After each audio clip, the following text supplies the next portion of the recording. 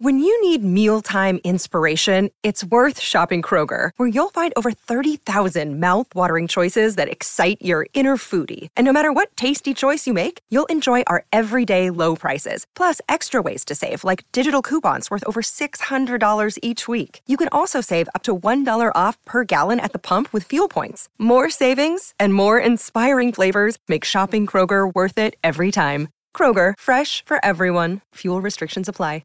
No one. What's up, Gator Nation? Welcome into the latest Gators Online show. Zach Albaverdi and Nick Del Torre here. Nick has made it back alive from Nashville. How was the bachelor party, sir? Bro, great time. Shout out to all my guys that showed up. A little cold, a lot of yelling and singing, but a great time. And that's the way to do it. I don't know why sports betting isn't legal everywhere, but we had 32 games on Friday and Saturday. 16 Good time more. to be in Nashville. Great time. I think everyone won money. The whole house won money. So it was a good weekend. Snowed on the way out.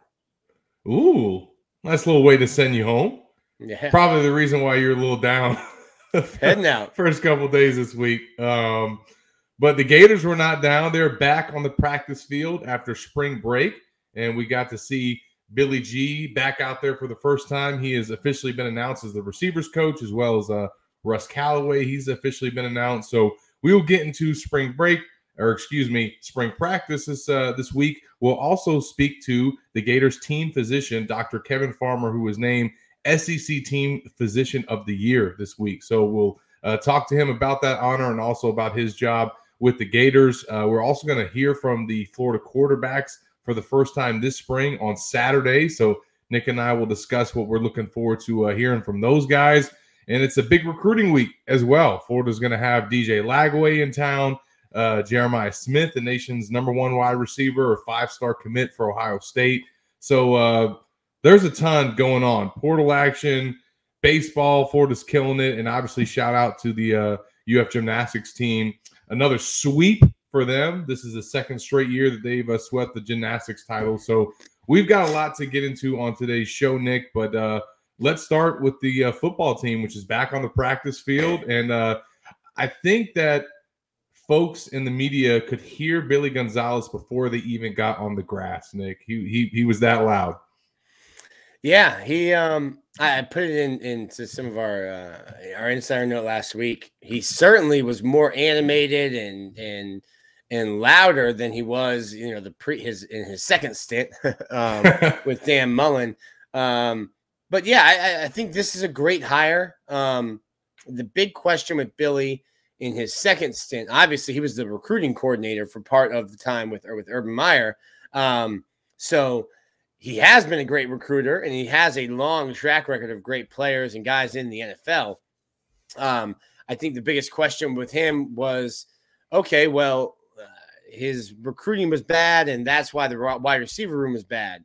There's no question about Billy Gonzalez's X's and O's and what he's able to do, once you get guys on campus. And now I think with NIL, that's going to do a lot of the recruiting for your school and for your coaches. So if Florida can get NIL right, Billy Gonzalez is going to get his players right. And I think his track record speaks for itself. The reactions that Van Jefferson, Josh Hammond, Kadarius Toney had when we broke the news last week speak for themselves. So I think this is a great hire. And maybe, getting a chance. Listen, no disrespect to Marshall. But when Billy Napier called and Billy Gonzalez is sitting in West Virginia thinking, man, I have national championships, and now I'm the receivers coach at Marshall. Phone rings. Yep. Nope. Don't worry, Billy. I'm on plane tickets already purchased. I'm on the way. That happened probably about as quick as Austin Armstrong coming to Gainesville. We got to hear him mic'd up for the first time this week. You guys saw that video just now. And obviously, he's part of that new dynamic in the secondary, Nick. Him coming over as the linebackers coach from Alabama, some thought that, hey, maybe he'll coach that spot. And Jay Bateman, who has coached safeties for a good portion of his career might slide back to that spot. But instead, we found out as these kind of coaching shakeups were happening that Corey Raymond, in fact, was going to get the whole secondary. And he's now in charge of that. And we got to hear from him this week and about that new dynamic and his job promotion. He was basically like, hey, nothing's really changing other than I'm just working with the safeties more, right? Making more money. Yeah, that too. Hey, that paychecks are changing, Corey. Yeah, that contract extension as well, which was broke at On3 this week, that he's got till 2025. But there is a little bit of a new dynamic in the secondary, right? Another day is here, and you're ready for it. What to wear? Check. Breakfast, lunch, and dinner? Check. Planning for what's next and how to save for it? That's where Bank of America can help. For your financial to-dos, Bank of America has experts ready to help get you closer to your goals. Get started at one of our local financial centers or 24/7 in our mobile banking app. Find a location near you at bankofamerica.com/talktous. What would you like the power to do? Mobile banking requires downloading the app and is only available for select devices. Message and data rates may apply. Bank of America N.A., member FDIC. Because last year, Corey just had the cornerbacks. That was the only position that he worked with. And Tony had not only the safeties, but he also worked with the nickels as well. Now, that basically was going to be shuffled up this year had Patrick Toney stayed on as the DC. Corey Raymond was going to be the secondary coach. He's going to work full-time with the corners and nickels, and then basically split safety duties with Patrick Toney, who was just going to basically oversee the entire unit. And that's exactly what Austin Armstrong has come in to do. He is now working with the safeties in some capacity, but this is basically Corey Raymond's show. And I think the players are excited about it. Certainly the fans are excited about it. And we got to hear from the GOAT himself about kind of where his secondary stands this week. And I think it's starting to take shape, Nick. Yeah, and you can see a lot of Austin Armstrong is spending most of his time with the safeties. He floats around, which is something I like. As a defensive coordinator, kind of get to see everything, every position practice, but he spends a lot of the time, at least when we're out there during our 15 minutes, with the safeties. And I think this cornerbacks room has a lot of potential to be really good. Obviously, you have Jason Marshall who returns. I really like Devin Moore, who is still in the non-contact jersey after a shoulder surgery, but I really like him a lot. And then you've got guys like Sharif Denson. Jakeem Jackson is someone who on 3, we watched him rise up our rankings. I think Corey Raymond kind of giggled, laughed to himself about that. Like, yeah, y'all were late. Because he, Corey Raymond was watching him when he was a receiver and thought, this kid could play corner. So I think that's another guy that could play early. And then Miguel Mitchell and Kamari Wilson are 2 guys in the back end. And after them, there's really no experience in that safety room. A lot of young talent, but they're green behind the ears. Yeah, and let's say it. I mean, Corey Raymond basically started the Miguel Mitchell hype train this week by coming out and saying that this guy is going to be potent at safety and that he reminds him of guys that have played on Sunday. Now, Corey Raymond does not say a lot.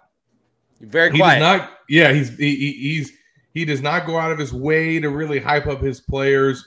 And it's not like he was beating on his chest for Miguel either. He's very subtle with what he said. But if you read between the lines, he said some things that make your eyes jump at what Miguel Mitchell could be at safety. Now, remember, this is a guy who made his first career start last year at Star. And that was, Trevez Johnson's spot. He started 9 of the final 10 games, except for South Carolina, where Mitchell got the nod. And he also played some safety as well last year. Now, with Trevez Johnson moving on, you thought, well, Mitchell started there last year. Now does he take over as the star? Come to find out that, no, it's going to be somebody else. And now we got Mitchell really repping as the first team safety along with Kamari Wilson, where the Gators lost both of their starters at those 2 spots as well with Trey Dean and Rashad Torrance. So Corey Raymond said that, look, safety is Miguel Mitchell's position.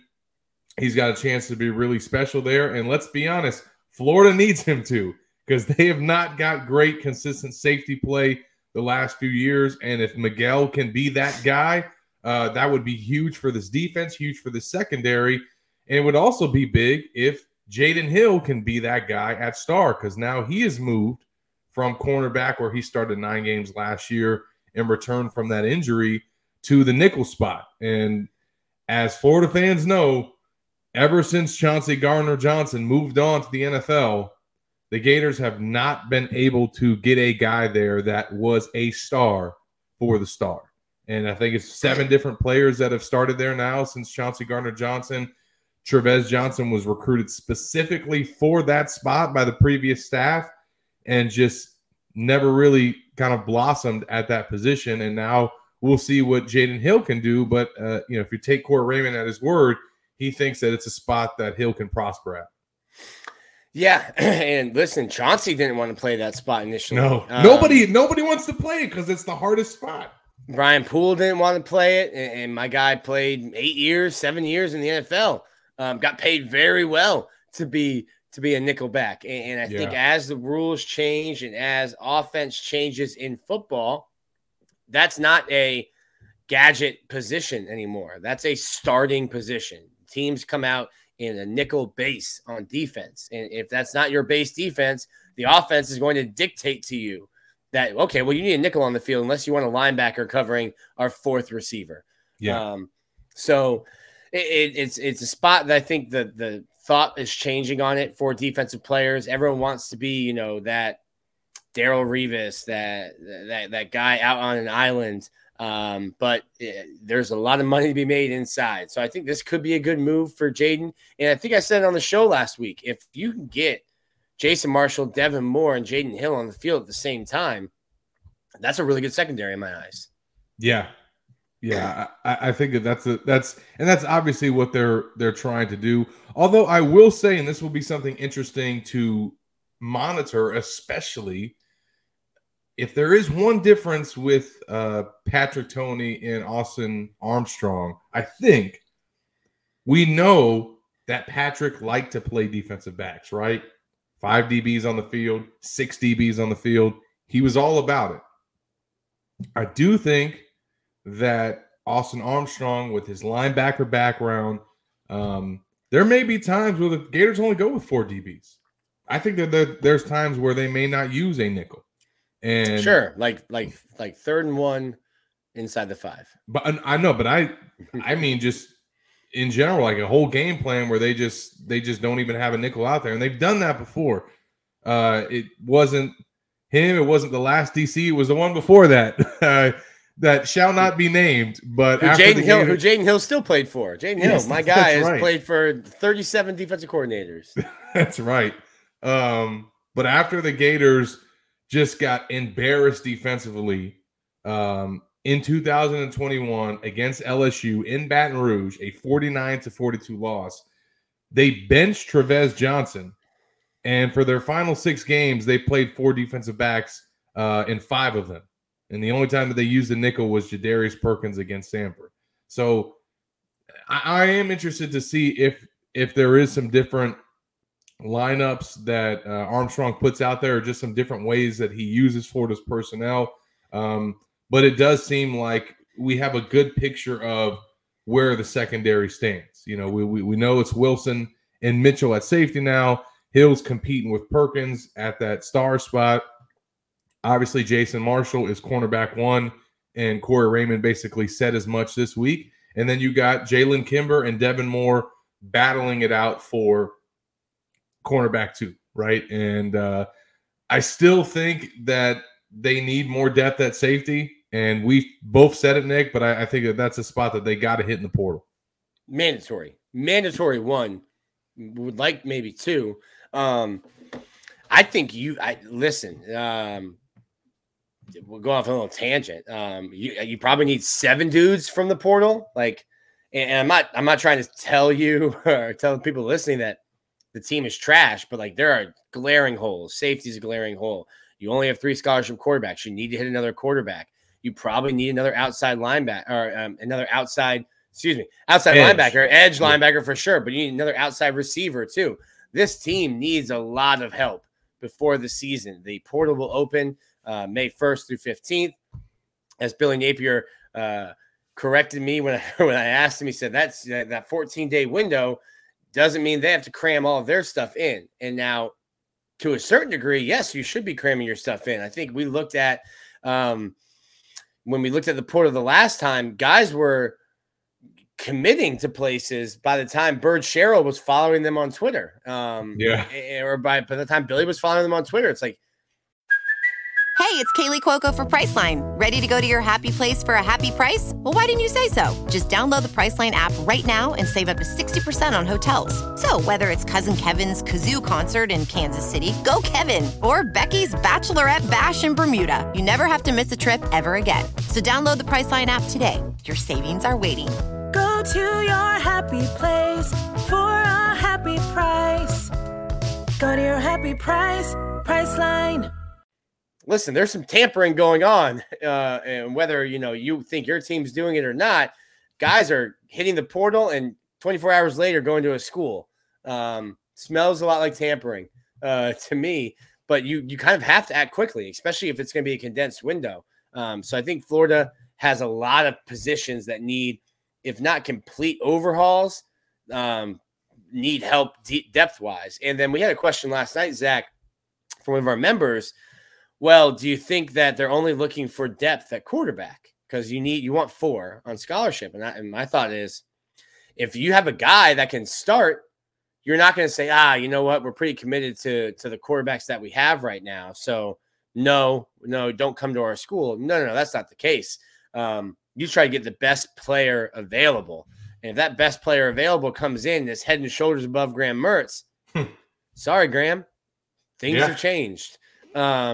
But right now, you're in a position where I think at least 5 different position groups need an influx of talent from the transfer portal.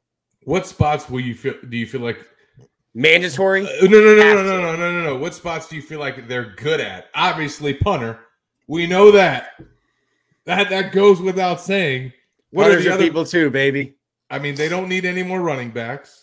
Running back is set. They don't need any slot receivers. I mean, you have Eugene Wilson with Ricky back and Trey coming in. If you could get, I think that's a position you probably recruit more than you would try to get someone from the transfer portal. I think you're okay. You're fine at offensive line. You don't need. I mean, you just got 3 guys from the transfer portal. The first go around. I don't think you need another one. Offensive line though is a position where a torn pec, a twisted knee, a guy goes down, and now all of a sudden you feel a lot worse than you did before that guy went down. So you could always probably use offensive linemen. I think maybe interior defensive line. I mean, I love Chris McClellan, Cameron Jackson. People are raving about him. Des Watson, what can you get him and his mindset and his weight correct? I think that's another one. Chris Rumpf, who will be here for the coaches clinic, said Rump Shaker. He learned at Alabama, those guys have 1 gas tank and you don't refill it at halftime. Like once that gas tank is done during a game, it's done. So you could always use another defensive lineman. You're not putting that truck back on the road. Yeah. And unless somebody really, really good linebacker wise pops into the portal, I think you're fine there right now. I'm starting to see Jaden Robinson work with the 2s a lot. And that's great to see as an early enrollee freshman. We still need to check. We might have to call somebody who covered high school, Zach, because Billy Napier said he scored a touchdown in 7 straight weeks or something like that his senior year as a linebacker. We need someone to check on that. My man Jordan Kroger, he covered him. He covered him for the Lake City Report. I'll have to ask him if that's a legit stat. I think Florida fans will be happy if whoever starts at quarterback can open the season with touchdowns in 7 straight games. Remember that was the whole storyline with Anthony Richardson, how he didn't have a passing touchdown in however many games. But he had several 70 plus yard rushing touchdowns. He did have that. But we do get to hear from the quarterbacks for the first time this spring on Saturday, Nick. I put out a thread on our message board at Gators Online asking for questions. And obviously we got a lot. People want to know about these quarterbacks. no matter who's, under center, it's going to be a new guy. I mean, Miller started the Las Vegas Bowl, but he's still pretty much brand new to Florida fans. And Graham Mertz, though, is the guy that I think folks want to hear from. Obviously, coming over from Wisconsin, he spoke to Scott Carter from FloridaGators.com last week for kind of his first interview since transferring over to Florida, and basically said that it's been a smooth transition for him. One thing that I guess didn't really realize or remember during his recruitment is there has been a change for him going from under center to shotgun. So that's something that he's had to adjust to this spring. But I think coming in, he knows that this is a battle between him and Jack, and he's really had to come and there are some things that Jack has, an advantage on. So he's had to come in and really play catch up with the playbook. Just, I think, getting the systems down, getting the expectations of this program down. But now that they're on the grass, he certainly seems like there's a reason why he's getting those first team reps. Yeah, and we've talked about it on the show, Zach. It might seem trivial, but just his locker placement, his being placed directly between the quarterback of the offensive line and Kingsley Eggercon, the center, and the quarterback of the defense with Trahaja Mitchell. You put him right in between the two of them. It's not to say that Florida is stacking the odds against Jack Miller, but I think the Gators, Billy Napier, want Graham Mertz to be the starting quarterback. Not that they're going to give it to him, but they want him to win that job. Graham didn't transfer here to sit on the bench. He's got 1 year left. I think he has 2 to play 1, but 1 year left to play. He came here to start. Billy Napier loves everything he heard about him, loves the experience he has. Jack Miller, not his fault. Only 1 start, 31 less than Graham Mertz. It's a lot. It's a lot. That's more than 2 years of games. So Graham started a bunch, playing against the tough defenses like Rutgers and Purdue and Indiana. It's going to be a little bit different in the SEC. I think the coaches are excited with what he's brought just in terms of his investment and his buy-in. But it's like you said, it's still a battle. I think Mertz is, based on what we see and the people we talk to, is ahead. It's a lot to be determined, though. And hey, maybe Max Brown starts. Well, hey, I mean, he's ahead, but you're talking about Max Brown, who's never started, and Jack Miller, who started 1 game. So he doesn't have a lot to be ahead of in terms of. It didn't take much for him to stand out, I think, in some of the areas of practice. Now he's still got to perform. He's got to go out there and lead that first team offense down the field on some of these drives. And we're about to get more of that here in spring camp with scrimmages coming up. What have been your thoughts on Max from what you've seen, Nick? You put out those 3 videos yesterday of them throwing to the running backs, and looks like he had the best rep. Yeah, it's always funny, and like we're taking as much video as you can. I'm not even really watching of routes on air. Routes on air. I'm not watching really what I'm putting out, and then I get like some reactions. Why would you put that out there?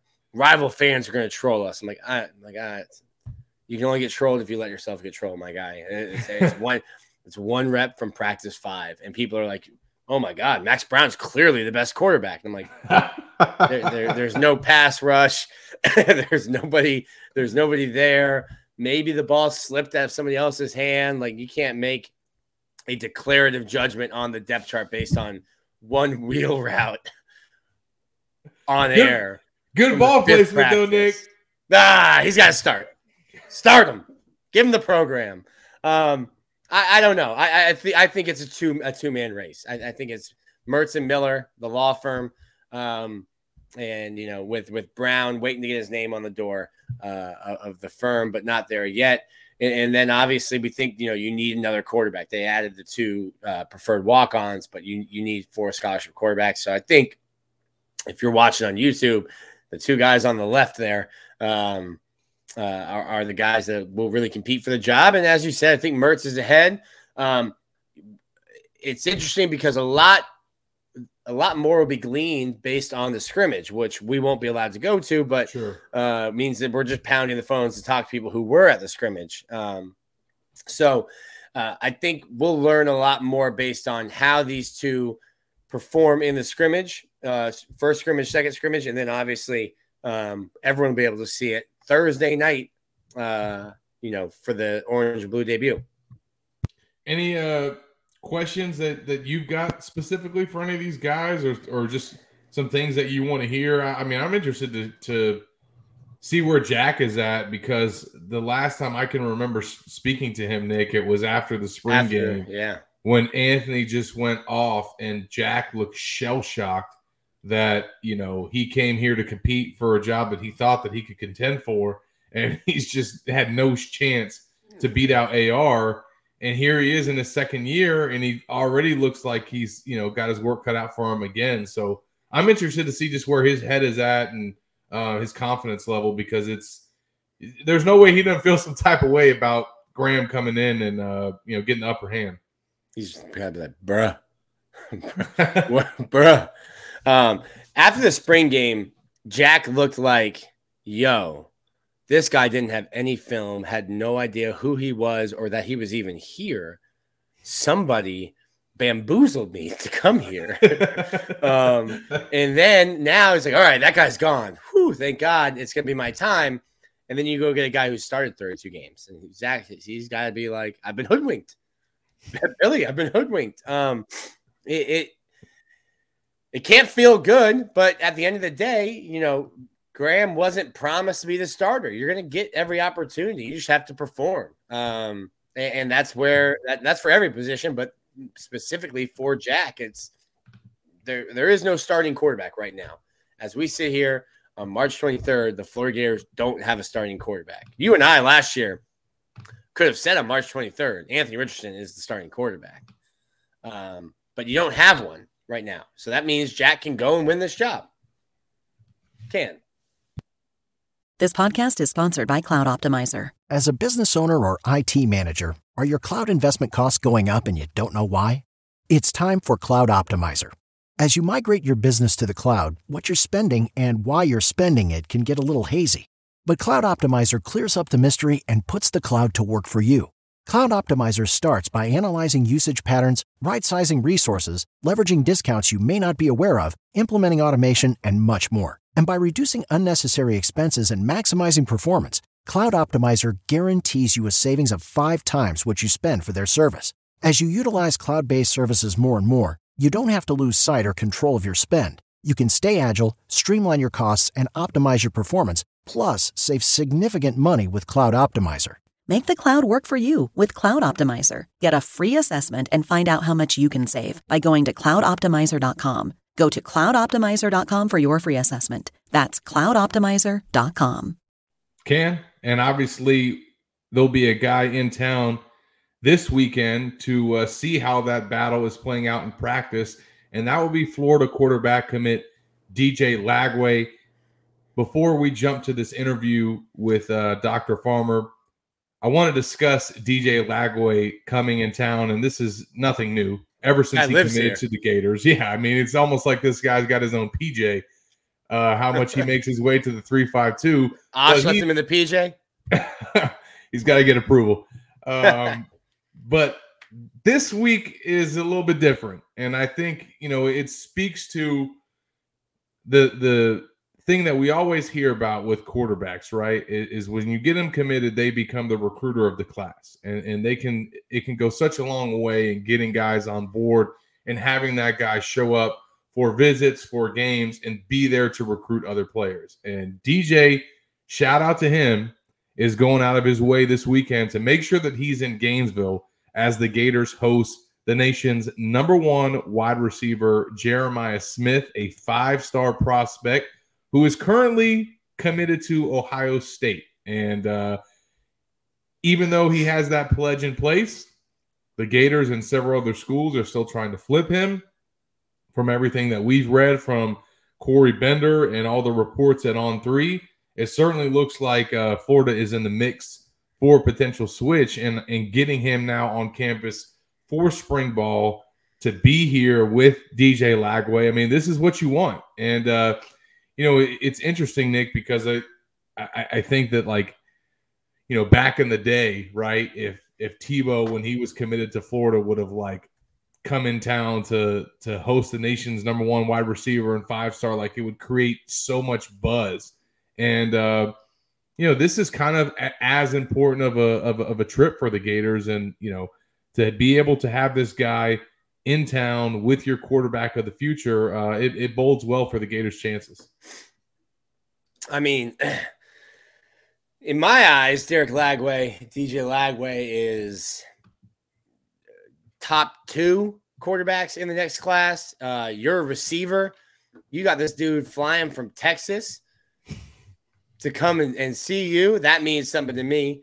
Maybe you're in the IPF and all of a sudden the ball's there. You start passing the ball back and forth. Ooh, I can picture this. I can imagine this. It's so big. I don't remember the last time the Gators had a quarterback of this caliber. You can hard stop there. Committed to them. Or a quarterback of this caliber, this committed to building a class. Yes. And that's something that Lagway said. He says, I want the number 1 class in the country. And it's like, okay, cool. Those are nice words. And now he's racking up frequent flyer miles from Willis, Texas to Gainesville, Florida. Like, those weren't just words. No. He put he has like a little Post-it note on his mirror where he brushes his teeth every morning that says number 1 class. Also, here's my Delta number so I can collect these miles and get these points. DJ Lagway is serious about getting the number 1 class. I mean, he's coming in this week. He's going to be back for the spring game as well. He might be back next week.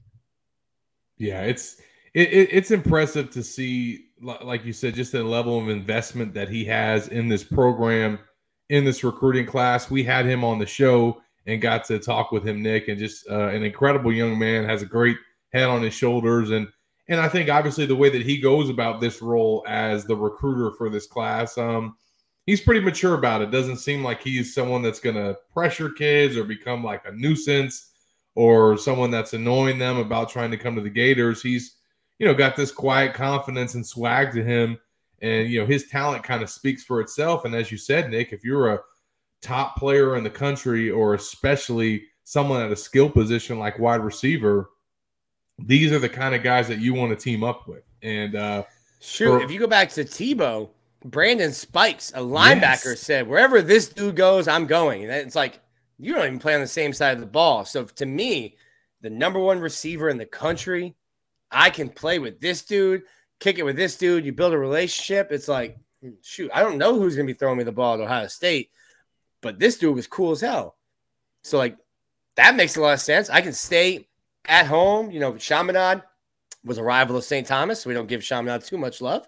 But Chaminade, don't have to leave the state. Friends, family can come visit me. Just a short ride up I-75. Man, this all sounds good to me. Yeah, and honestly, Nick, we've talked about this before, but the value of having DJ committed this early so that he can do this type of recruiting for the Gators is something that they obviously didn't have in the last cycle with Jaden Rashada, who was a late flip. And I think, honestly, in recent years, I can't remember. Will Greer committed to the Gators pretty early and was a top flight quarterback. I don't think that he was recruiting like this. Yeah, he wasn't doing this though. You know what I mean? Like, maybe he's that was 10 years ago. He was in the 13 class. 14 class. Okay, because I was out in the opening in 2013, so he was in the 14 class. That's still nine cycles ago. Yeah, it's just, and even Tebow, to a degree, he committed to the Gators pretty late in his process as well. Now, it was enough on signing day. Yeah, it was enough to where you were able to get he enrolled early, remember? So he was one of the first early enrollees. So I think that he was able to influence, guys like Percy Harvin, like you said. Obviously, Brandon Spikes had said, I'm going to go wherever this guy goes. but it wasn't like he was committed in June, right? And you got to go through the whole cycle with him. So having a prospect of this caliber, I think is going to pay dividends for the Gators in the 2024 cycle, not just this weekend with Jeremiah Smith in town, but for weekends to come. And we know not only in spring ball right now with these visits happening, but once June gets here, those summer camps are going to ramp up. You'll have Friday Night Lights in July. I mean, this is the time when things pick up, and to already have your signal caller of the future in place to come for all of these events and the cookouts and all the things that they're going to do on campus, it's huge for Billy Napier and this staff. And another thing that's huge for them, Nick, is to have Dr. Kevin Farmer on staff as well, and all the work that he does as the team's physician. We're going to jump to this break. When we come back on the other side, we'll be joined by Kevin, who was named this week as the SEC's Team Physician of the Year. So we'll speak to him about that honor and his job with the Gators. What's up, Florida fans? Wanted to encourage all of you to go check out rogueshop.com if you have issues sleeping, chronic pain, and or anxiety and stress. Rogue Shop sells CBD, THC, edibles, smokables, and vapes, as well as handcrafted bath salts, soaps, candles, massage oils, pain creams, and topicals. Rogue Shop is a true small business, disabled, veteran-owned, Black-owned, woman-owned company. They have 5 employees and make all of their products with their own cannabis grown in their manufacturing facility. Visit rogueshop.com. That's ROGUESHOP.com. Welcome back into the Gators Online Show, and we are now joined by our guest of the week, Dr. Kevin Farmer, who is Florida's team physician and also the SEC Team Physician of the Year, which was awarded this week. Kevin, thanks for joining us, man. Welcome to the show. Thank you. I appreciate you guys having me. It certainly is a huge honor for me to have won this, and thank you for giving me the opportunity to speak about it. Absolutely, man. What's the process to find out? We see like the NFL Hall of Fame, and they've made a big deal about that with guys finding out. What's just the process of finding out that that you've won this award? Yeah, it's funny. I had heard about it weeks ago that Duke Warner, he's sort of the administrative athletic trainer, basketball athletic trainer. It's voted on by the sports medicine staff. So he knew about it right away and called me. And so I knew about it. I didn't realize they were going to do a press release. So I was in the office on Tuesday seeing patients, and my phone started blowing up. And I was like, what is going on? And I realized they did the press release. So that, nothing fancy. I knew about it. I was excited. I told my family and friends, and that was about it. I wasn't expecting it to get to where it got this week. So definitely an honor for me. You should get a golden stethoscope or something. Yeah, I think I just found out it's named I didn't realize this. It's named actually the Chris Patrick Award after Chris CP. Those of you that have been around Florida football, he is longtime athletic trainers. I just got I have to give a talk in May at the SEC Sports Medicine meeting, kind of a keynote talk for the winner, and it's called the Chris Patrick Award. So even more of an honor because he's somebody that all of us greatly respect, and for what he's done for sports medicine and for the university. The South End Zone training room is called the Chris Patrick South End Zone training room because of what he did for the university. So even more of an honor for me. That's awesome, man. That's fantastic. Well, before we kind of revisit where you're at this week, let's take us back to where you began, Kevin. I know Nick will be love to hear about your baseball background, but how did you even get involved in sports growing up, and when did working as a doctor and working in this field even come on your radar? Yeah, obviously I grew up in Daytona Beach, so I'm a fairly local kid. I grew up a huge Gator fan. I grew up, it's funny, Shane Matthews tweeted me or tweeted congratulations, and him and Coach Spurrier were the reasons I became a Gator fan when I was I don't want to show Shane's age, but when I was a kid. And so having them, tell me congratulations really brought my life full circle. But I grew up in Daytona, was a baseball player, played at Duke University, and then went into medical schools in Baltimore at Johns Hopkins.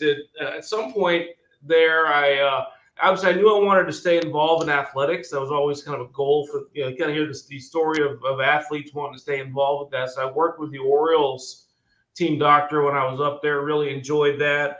and then you do a orthopedic residency, which is 5 years, which is basically basic orthopedic training. And then I was down in Miami for a year where I worked with the Tampa Bay Buccaneers.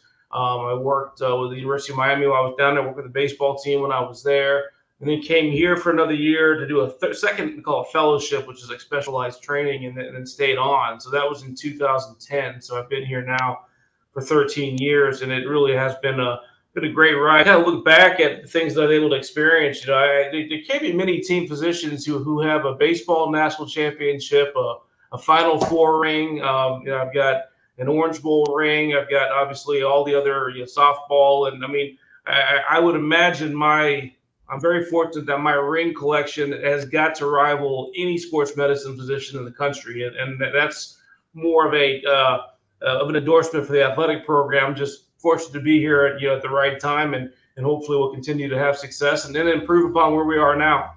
If you get track rings, you might have to. You look like Mr. T. You have to put them on a necklace, and it would just.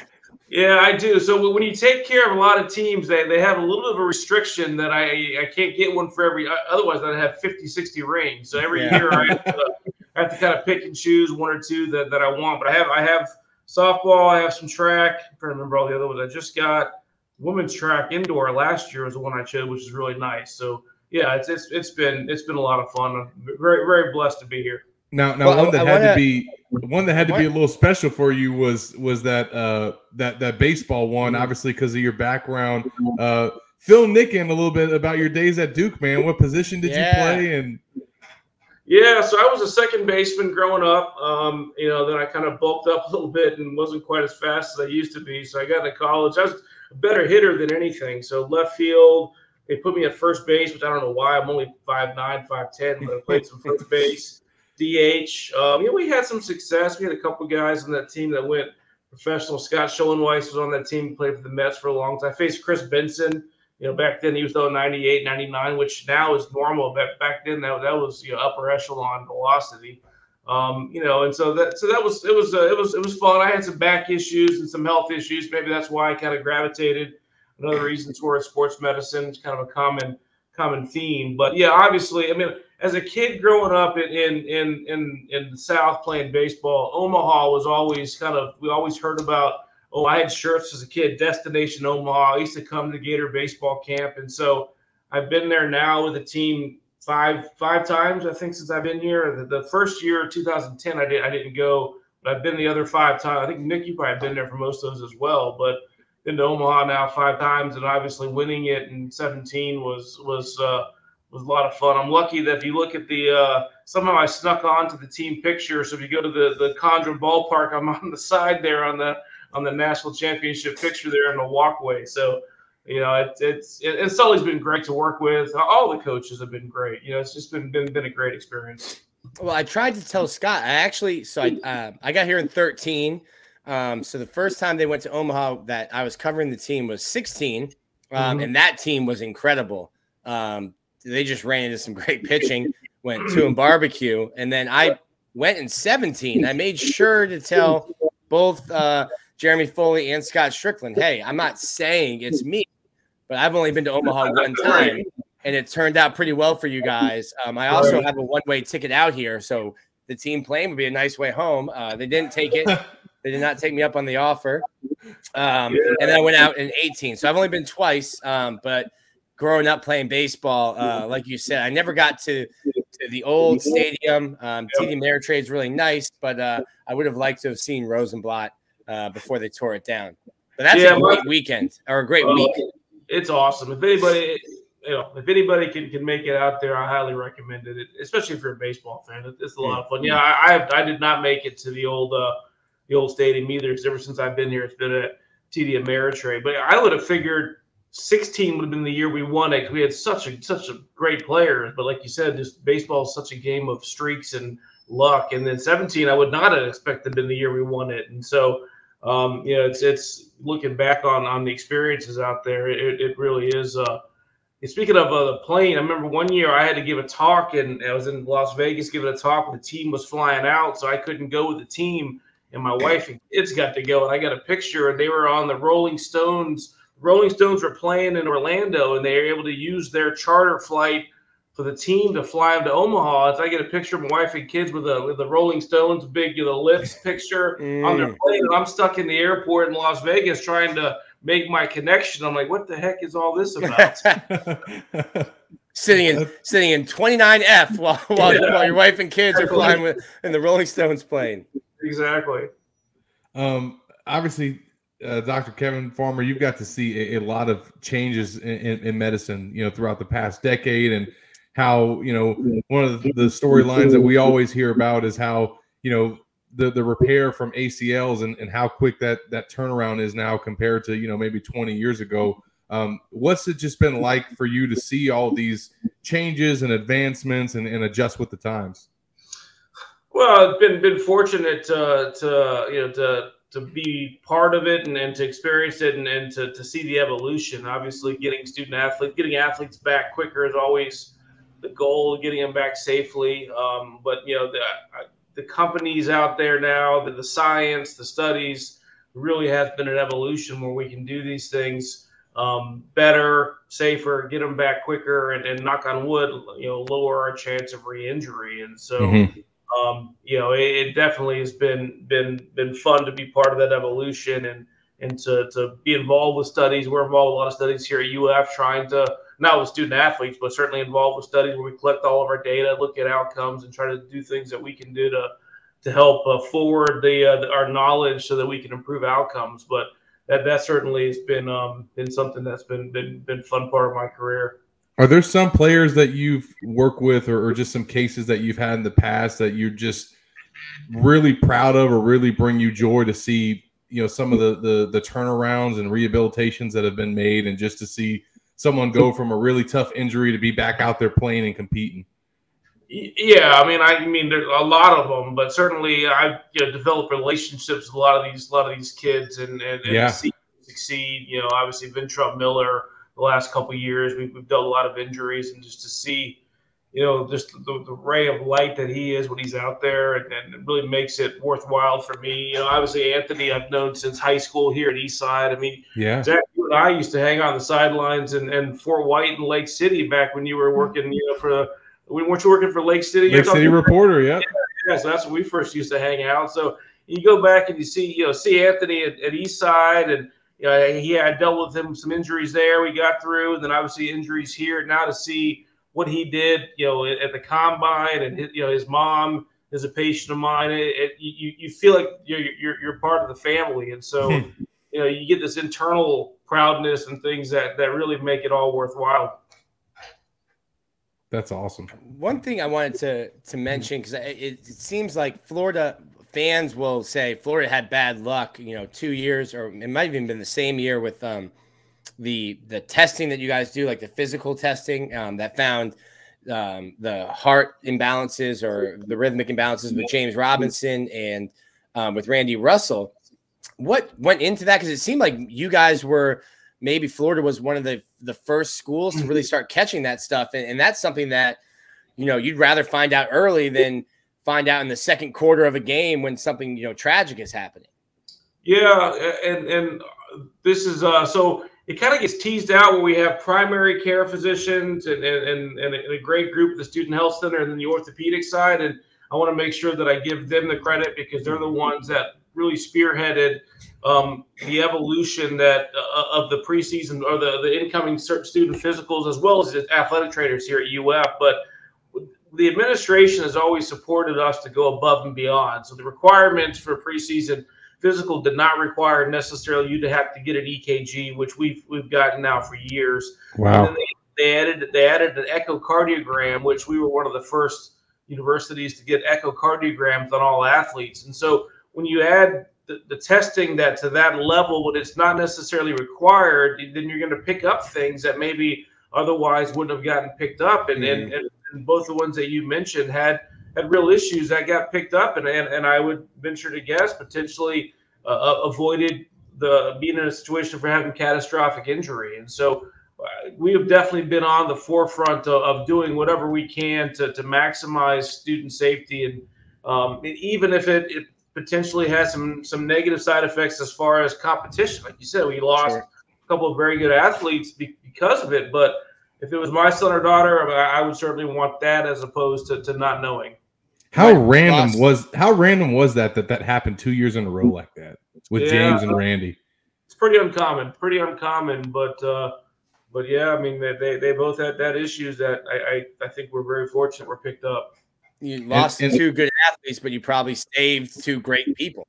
Yes, and just a different life path for them. But and shout out to those guys too for both, sticking it out and staying at UF and graduating. And obviously, we saw what Randy got to do with the Eagles this year, which was awesome.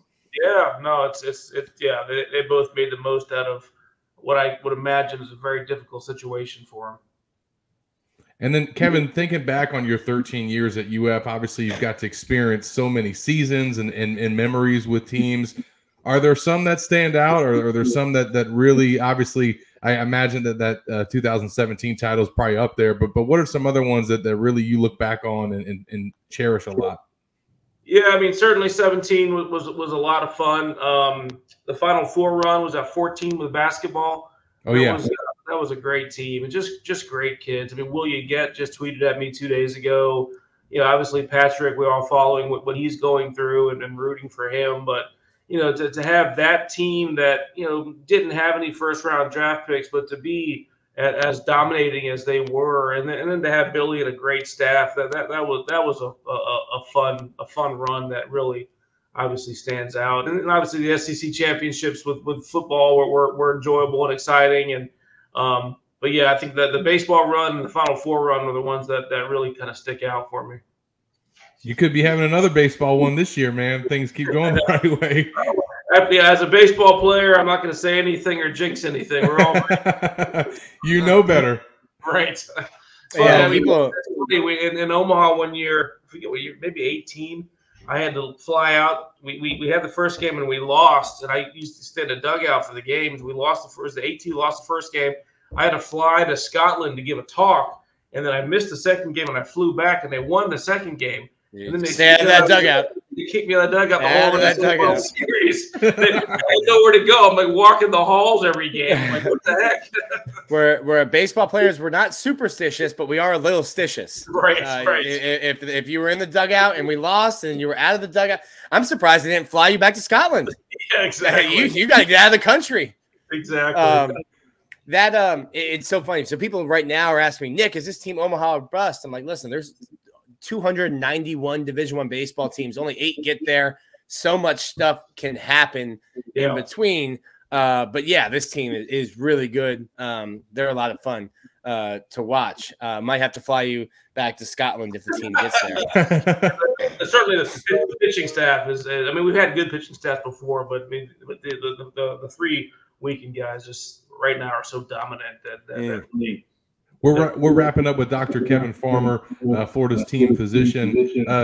Kevin, one thing I wanted to ask you about that I'm curious is Billy Napier's Army, and specifically within the strength staff and how they've kind of bulked that up, and they have so many people in the weight room that not only work with these players but monitor their health, monitor where they're at.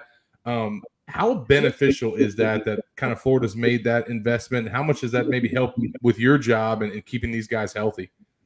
It's hugely beneficial. So the strength staff and the athletic training staff work very closely together. And so, they make sure they modify any of the workouts. If an athlete's coming off an injury or rehab, and they talk closely. We have a coach who's basically their sole role is return to sport type progression. So that's what their focus is on, is you take an athlete who's had surgery, coming back from an injury, has finished with the athletic trainers. Now they're on a progression, return to sport. That's their sole focus. And so, yeah, the best way to not have to see me surgery is preventative stuff. And that's the stuff that they all do, the strength coaches, athletic training staff.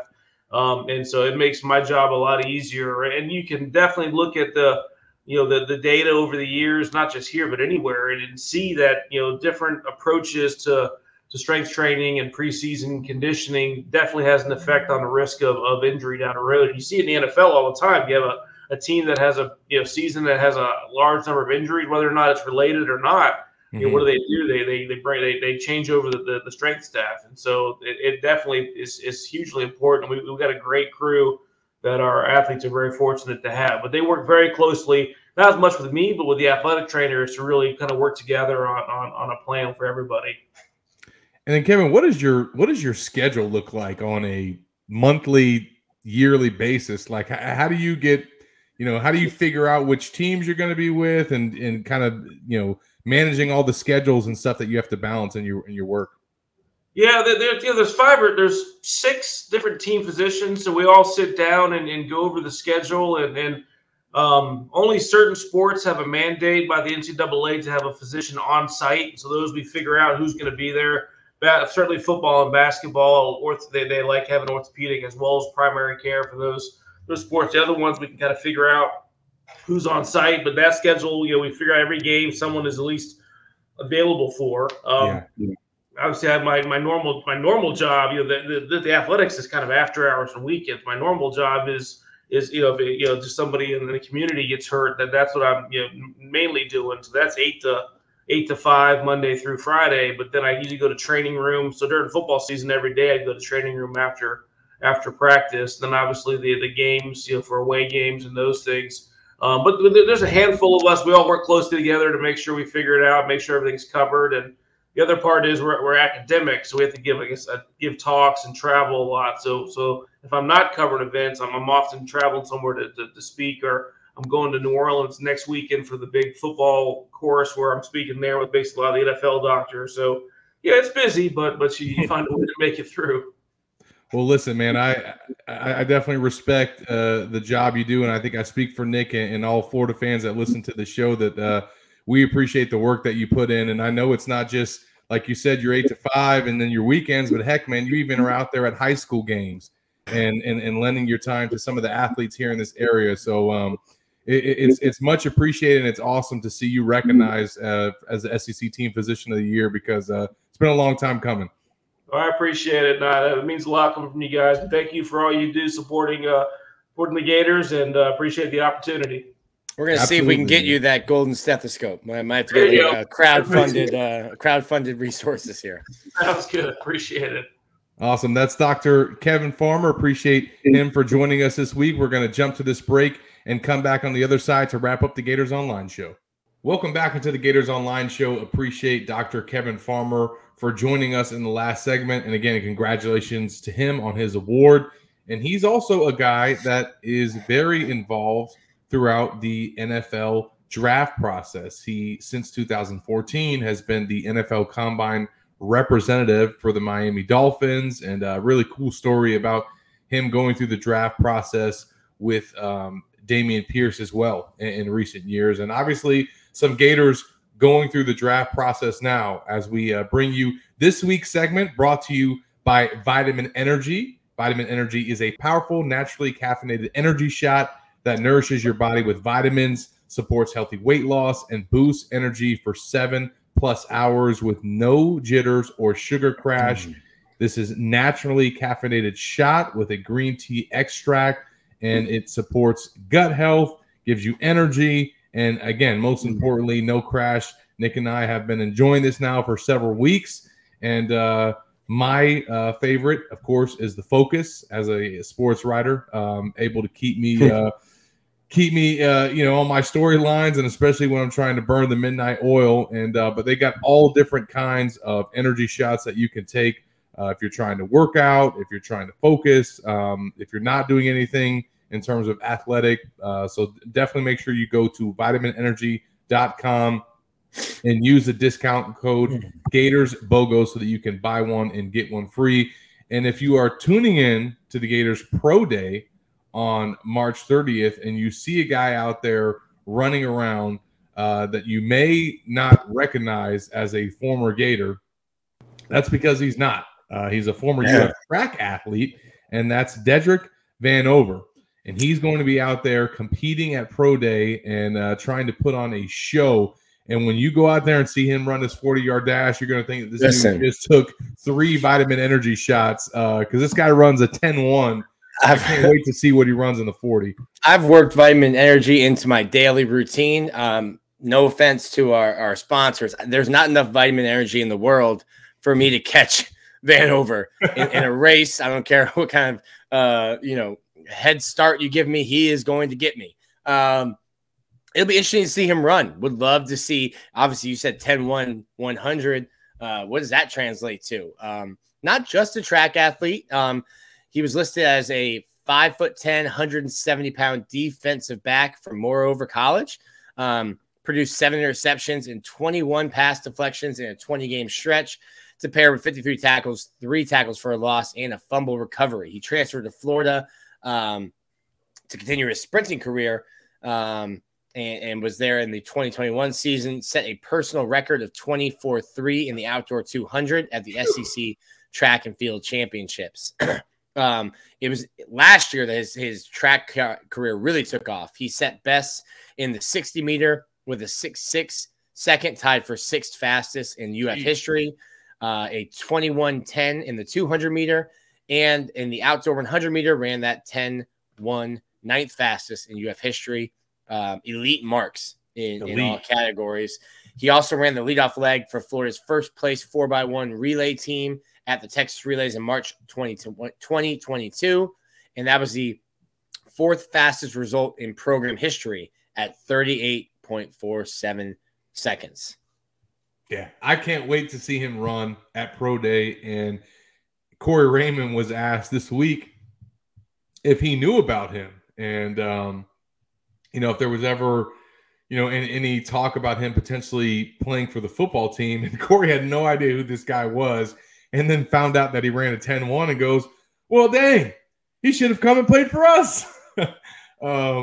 So it's going to be interesting to see what happens with him. He's one of 11 guys that are going to be competing at Florida's Pro Day.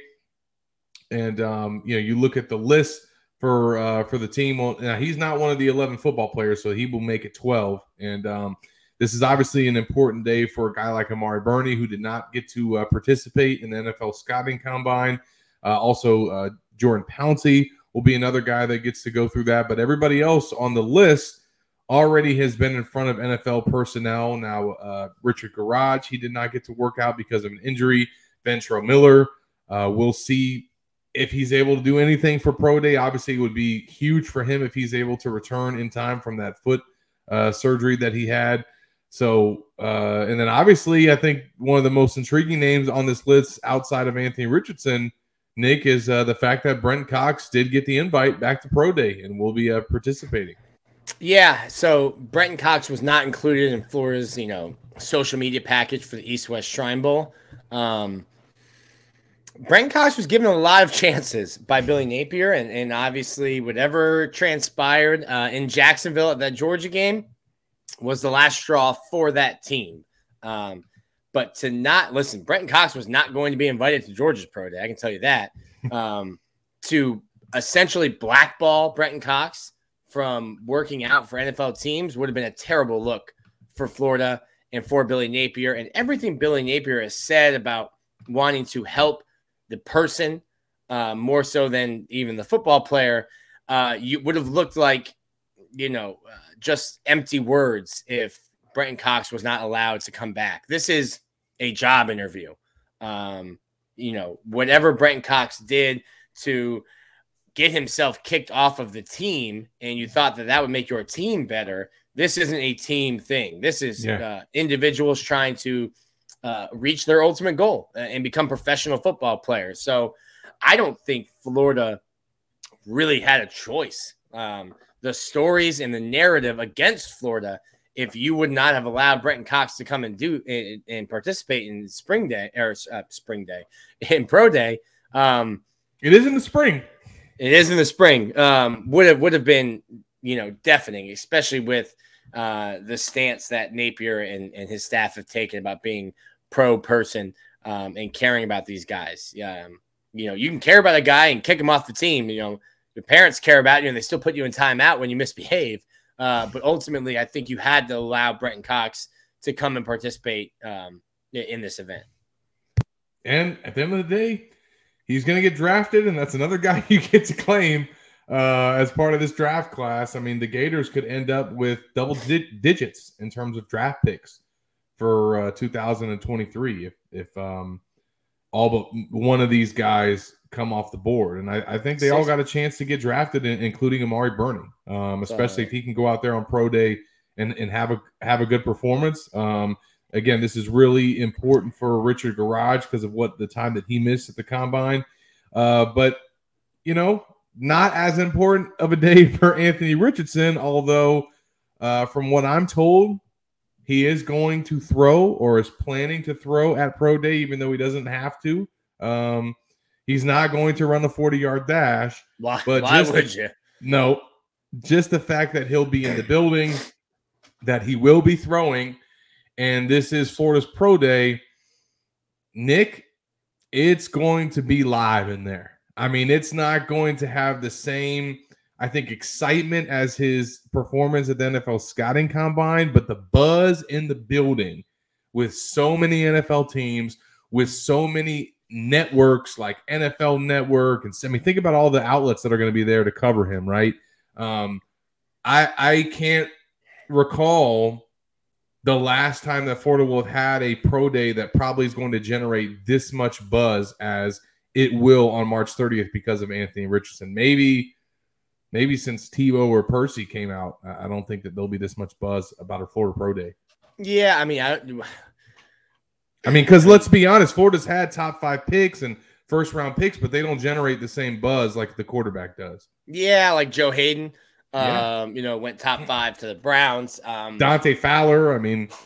Yeah, I don't think, it's different when it's a quarterback and a potential 1-1, pick. So if I'm Anthony Richardson, I like throwing. Like, hey, Justin Shorter still needs to run routes.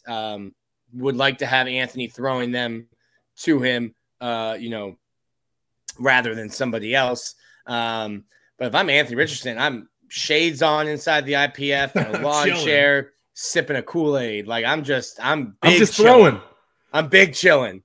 I talked to Anthony shortly after the combine, and he said, "Ran my last 40 ever. Done. 4.43. That's good. That's good, baby. That's like taking the SAT one time, getting like a 1500, and being like, yeah, never taking that test again. Good to go. Passed it." Yeah, I mean, obviously, this combine process and draft process has gone about as good as it could go for Anthony Richardson, and this is kind of his final time to get in front of all the teams other than just the individual meetings that he will have leading up to the draft. So the mock drafts are continuing to roll out, Nick. He's looking like a consensus top 10 pick now. A lot of them have him in the top 5. I think Mel Kiper has him going 5th overall to the Seattle Seahawks. So this is just going to probably stamp that even more between him throwing at pro day and between him talking to teams. He's only going to improve his stock leading up to that first round. We need to get Anthony to throw you a pass. Me? To see if you can handle it. I mean, you would do a better job probably. I'll throw Anthony a pass. No, throw better than I can catch. Now, obviously, I'm throwing you under the bus, but I think we can get a ball 70 miles an hour out of his hand, but we'll line you up 15 yards away. No way. You're the former baseball player. You'll catch that. Yeah, but I think it would be better to put you in the hot seat. Nick, I broke my left arm last year, and I don't think that even with a year's time to heal, Dr. that it's ready to catch dial. A fastball from Anthony Richardson. Dr. I think Farmer's it'll break on again. Speed dial, Zach. You're good. We could have Dr. Farmer out there to watch over me. Yes, it's set. It's all set. Yeah, I think if anything, if I go out there to do that, it's going to make Justin Shorter look better. Yeah, there you go. You're helping Justin. Helping Justin out. And obviously, that's not the only thing that's extra going on right now on campus. I do want to give a shout out to Florida's Coaches Clinic, which started on Thursday, is going to run through Saturday. Chalk Talk, as they like to call it. And 17 coaches and staff members from the NFL coming for this event. Billy Napier and his staff started it last year. They had Matt Rule as the keynote speaker when he was the head coach for the Carolina Panthers. And this year they've made it exclusive to high school coaches. So I think that this goes a long way, Nick, in trying to establish those relationships and those connections, not only within the state of Florida, but throughout this region. Any high school coach or staff that could make the trip to Gainesville to attend this 3-day event and coaches clinic. I mean, just be honest. There are not a lot of programs that are doing this, right? You pay $30 and you get to basically come for 3 days. They get fed. They get put, in front of all these NFL coaches and really get to learn some things that they would never kind of get exposed to outside of this coaches clinic. So I think a really smart thing that Bill and his staff are putting on. It just gets you more face time with the high school coaches throughout the state and throughout this region. Plus you get to have some face time with some NFL staff as well, and guys that could potentially be drafting your players for years to come. So it seems like ever since Billy took over, Nick, they always got something going on between Gatorade and between this. There's always an event happening. Yeah, and it'll be interesting to see how many of them are out at practice too. I think that is another aspect of it. Yeah, come and watch. Not only talk to all these coaches who are at the pinnacle of the coaching profession in the NFL. Hey, this is a practice. You can come and watch how we do things here. This is how we structure a practice, and what we do as an organization. Watch our meetings before practice. Hey, this is what we're doing. Here's what install is today. And then watch us go through it. And then after we review, hey, this was install. We installed it. And now how we're going to review it. So they'll get to see inside the Florida program Thursday, Friday, and Saturday as well. Yeah, absolutely. So definitely want to give a shout out to them for that event. And now we will switch gears. We got some other sports to talk about as we wrap up this week's Gators Online show. And we have been tracking all of the action with the Florida basketball program as the transfer portal is open and it's busy. The Gators have had 4 players that have now departed from Todd Golden's team, and Golden and his staff have also been busy pursuing several players that have entered the portal. They've contacted, I think probably almost a dozen guys now that they've reached out to in some form or fashion. They've had a couple in-home visits. You've got some guys now that are naming Florida as one of their top schools as they get ready to make a new decision. But it is that off-season time. I mean, everyone's tuning in to the Sweet 16, Nick, and seeing how this March Madness is going to play out. And Golden and his staff, man, they've already had to turn the page on next year and start building this roster. Yeah, and you're going to see this throughout college basketball. I mean, as much as football, and more so than football, because the rosters are smaller. You can completely remake a team through the transfer portal every year. Yeah, and last year I think was huge for them. Talking to Neil Blackman a little bit about it, they got pretty much everyone they wanted through the transfer portal last year. Granted, Todd hasn't even been here a year, so this was, got into the job a little bit late. But an under 500 season, when you kind of handpicked your team, makes me feel like a little bit of athletes over analytics. And now you're going to have a second chance to go get some of those athletes in the portal this year. But I think this is going to be a huge time. Obviously, I think you need to work on keeping Riley Kugel if you can. That might be your biggest recruit, but obviously this is going to be a huge time to reshape your roster. You're going to lose a bunch of the guys, I think, from the roster last year. So this is very important for Todd Golden and his staff. Yeah, and obviously, you look at the pieces that they have already lost from this past season. Not really any surprises at all in terms of the guys that have decided to move on.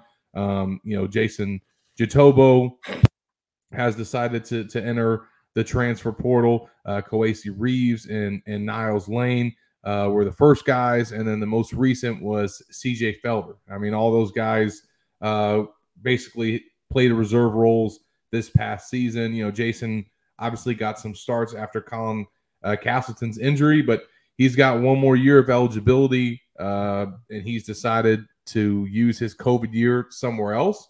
And, you know, I don't think that there's any, you know, bad blood here, but I also don't think that the Florida staff is losing any sleep over these guys that have decided to move on. And I think a lot of that also has to do with, you know, where they stand in the transfer portal. I mean, they have, you know, by my count, I think have either visited or, you know, are recruiting 5 guys that are ranked in the top 40 of the On3 transfer portal rankings. And that's just in the top 40. I mean, they're after guys in the top 100 as well. And, you know, obviously a great system that we have at On3 that you can kind of see where these guys rank as portal prospects. But, you know, you look at that top 100 and the guys that Florida is in the mix for, you know, Nick, if they can get some of those pieces and fill some of the holes on their roster, they're going to have a chance to kind of rebuild this thing. But to your point,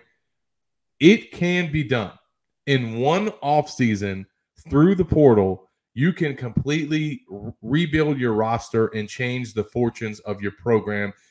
Jamie Shaw from On3 did a fantastic piece this week about all the teams in the Sweet 16 and the portal pieces that they added to get there and what they did to basically rebuild their roster. And, you know, one of the examples that I think Florida fans are probably most familiar with is Kansas State because of Keontae Johnson, who, shout out to Key for that dagger 3 that he hit against Kentucky to send his team to the Sweet 16.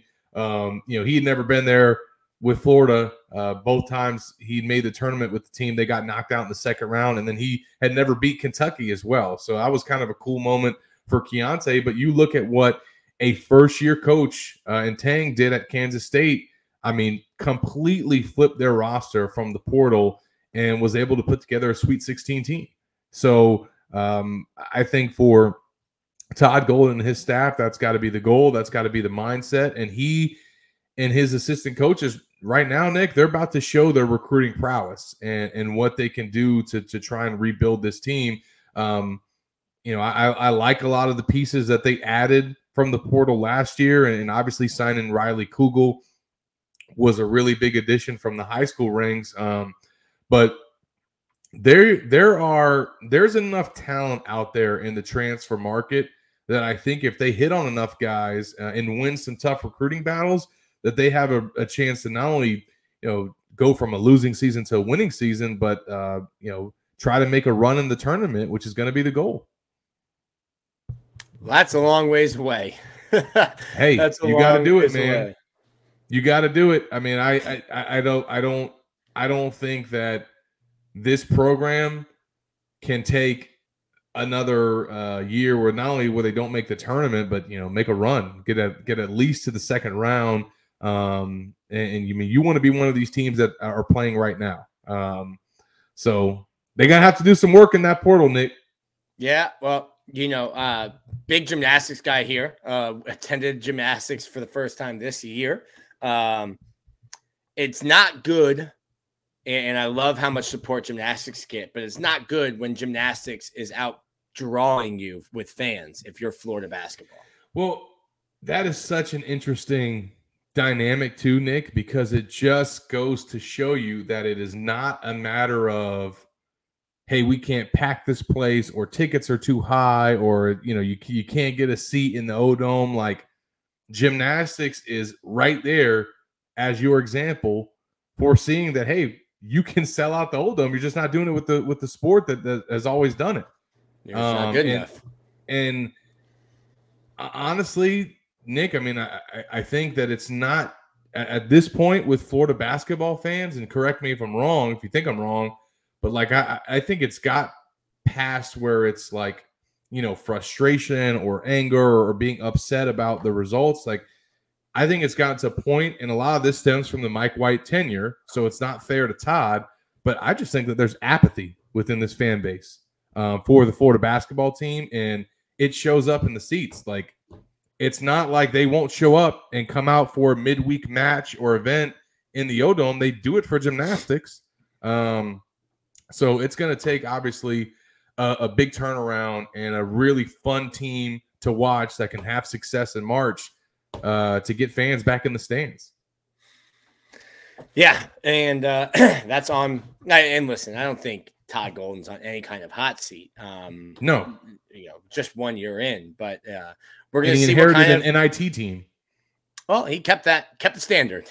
He inherited an NIT team and kept the standard. And I listen. The expectation will not be NIT in 2023-24.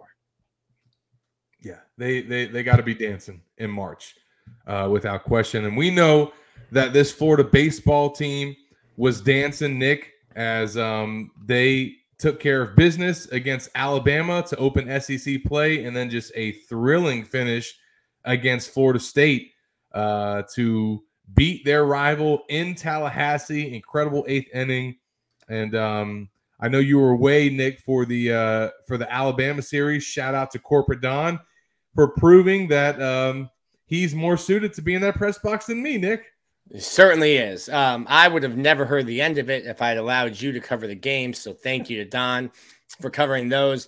Florida got an absolute gem from Brandon Sproat. He throws a one-hit complete game shutout on 106 pitches. His first complete game, the most pitches he's ever thrown, a career high for strikeouts, earned him co-SEC Pitcher of the Week only because somebody else threw a two-hit complete shutout.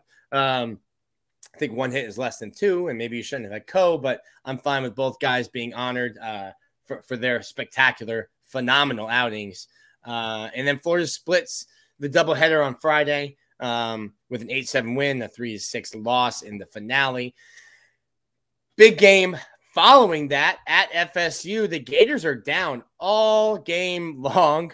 Eighth inning comes and Florida State falls apart. The Gators take advantage, a 9-5 win. Brandon Neely gets the save in that game, and really just a continued dominance for Florida. They have now won 20 of the last 24 meetings between them and Florida State.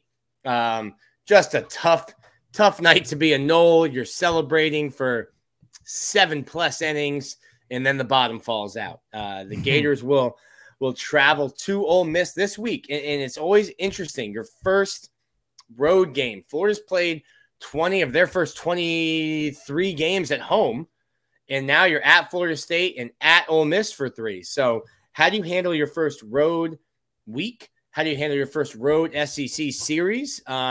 Big question. Obviously, Ole Miss lost their opening weekend series. They're defending national champions, though. Lost a bunch of pieces from that team.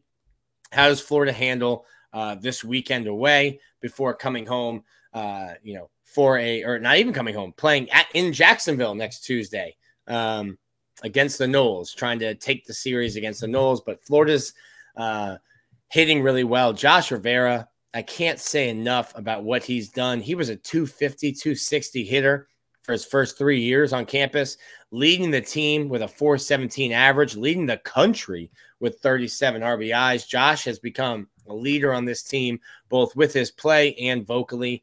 Really cool to see his progression into this, which is his 4th year on campus.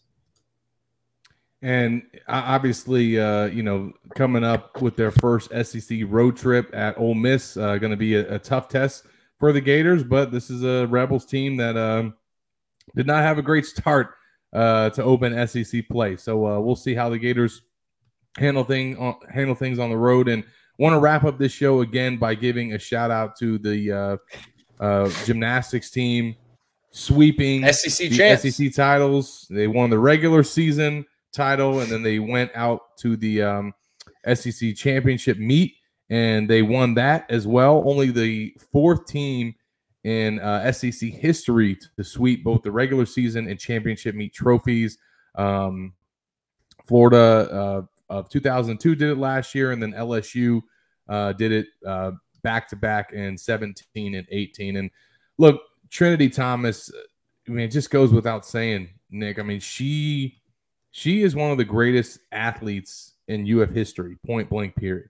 I mean, she's, dare I say, top 5 all time, definitely top 10. I mean, it's just incredible. We don't cover gymnastics full time, but we tune in and we go out to the events when we can, and just being able to see the show that her and her teammates have put on this year. Man, if we had it in our budget, Nick, I'm tempted to go out there for the national championships and see this team compete, because I think that they got a chance to win it all. But definitely want to give them their due, because it's incredible, this run that they've been on. Absolutely. When you got all of these women to come back for their COVID years for another year, this was their goal, whether they wanted to say it or not.